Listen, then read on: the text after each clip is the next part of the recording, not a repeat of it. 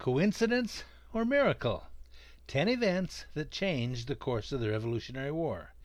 Chapter number 5, The Greatest Chain in the World, and the Battle of Saratoga. George Washington had been fighting for about 3 years. His only real success was the Battle of Trenton, and that was over a year before. The British were fuming because they couldn't catch him. They knew that if they were to catch George and his troops in a stand-up, face-to-face battle, they would win. George knew it too, and did everything he could to keep it from happening. He looked at a map of the colonies and knew that if the British were to send a fleet up the Hudson River, it would split the colonies, and then they would use the divide-and-conquer principle, and the war would be over. He decided to chain the river off.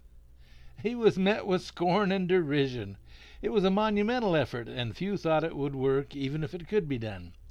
Peter Townsend of the Sterling Iron Works took on the job and got it done in just a few weeks.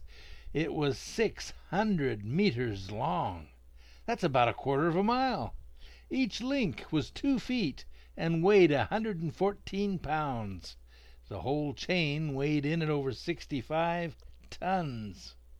No link ever broke, and no British ship ever got past, even though the traitor Benedict Arnold tried to convince the British Admiralty that a fully loaded ship could indeed break the chain.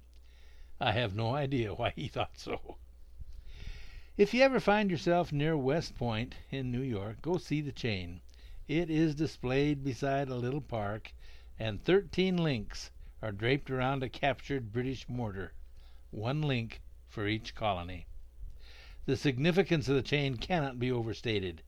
The British grand strategy to end the war was to send half their army under Burgoyne up through Canada and then south to meet the other half under Howe, which was to come up through the Hudson River.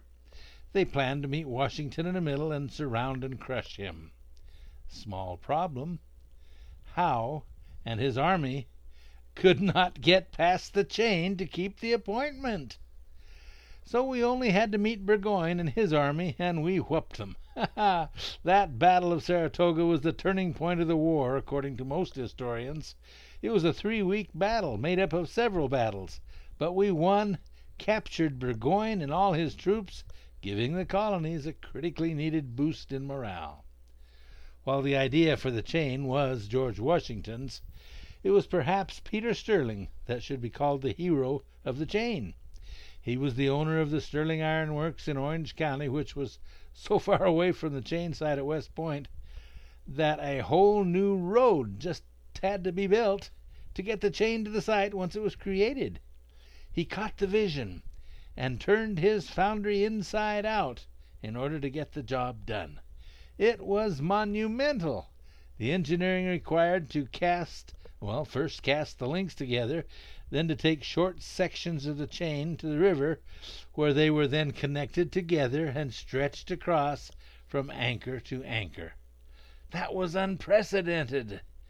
The current was swift and would pull at the chain. It had to be anchored at both ends and at strategic points throughout the crossing.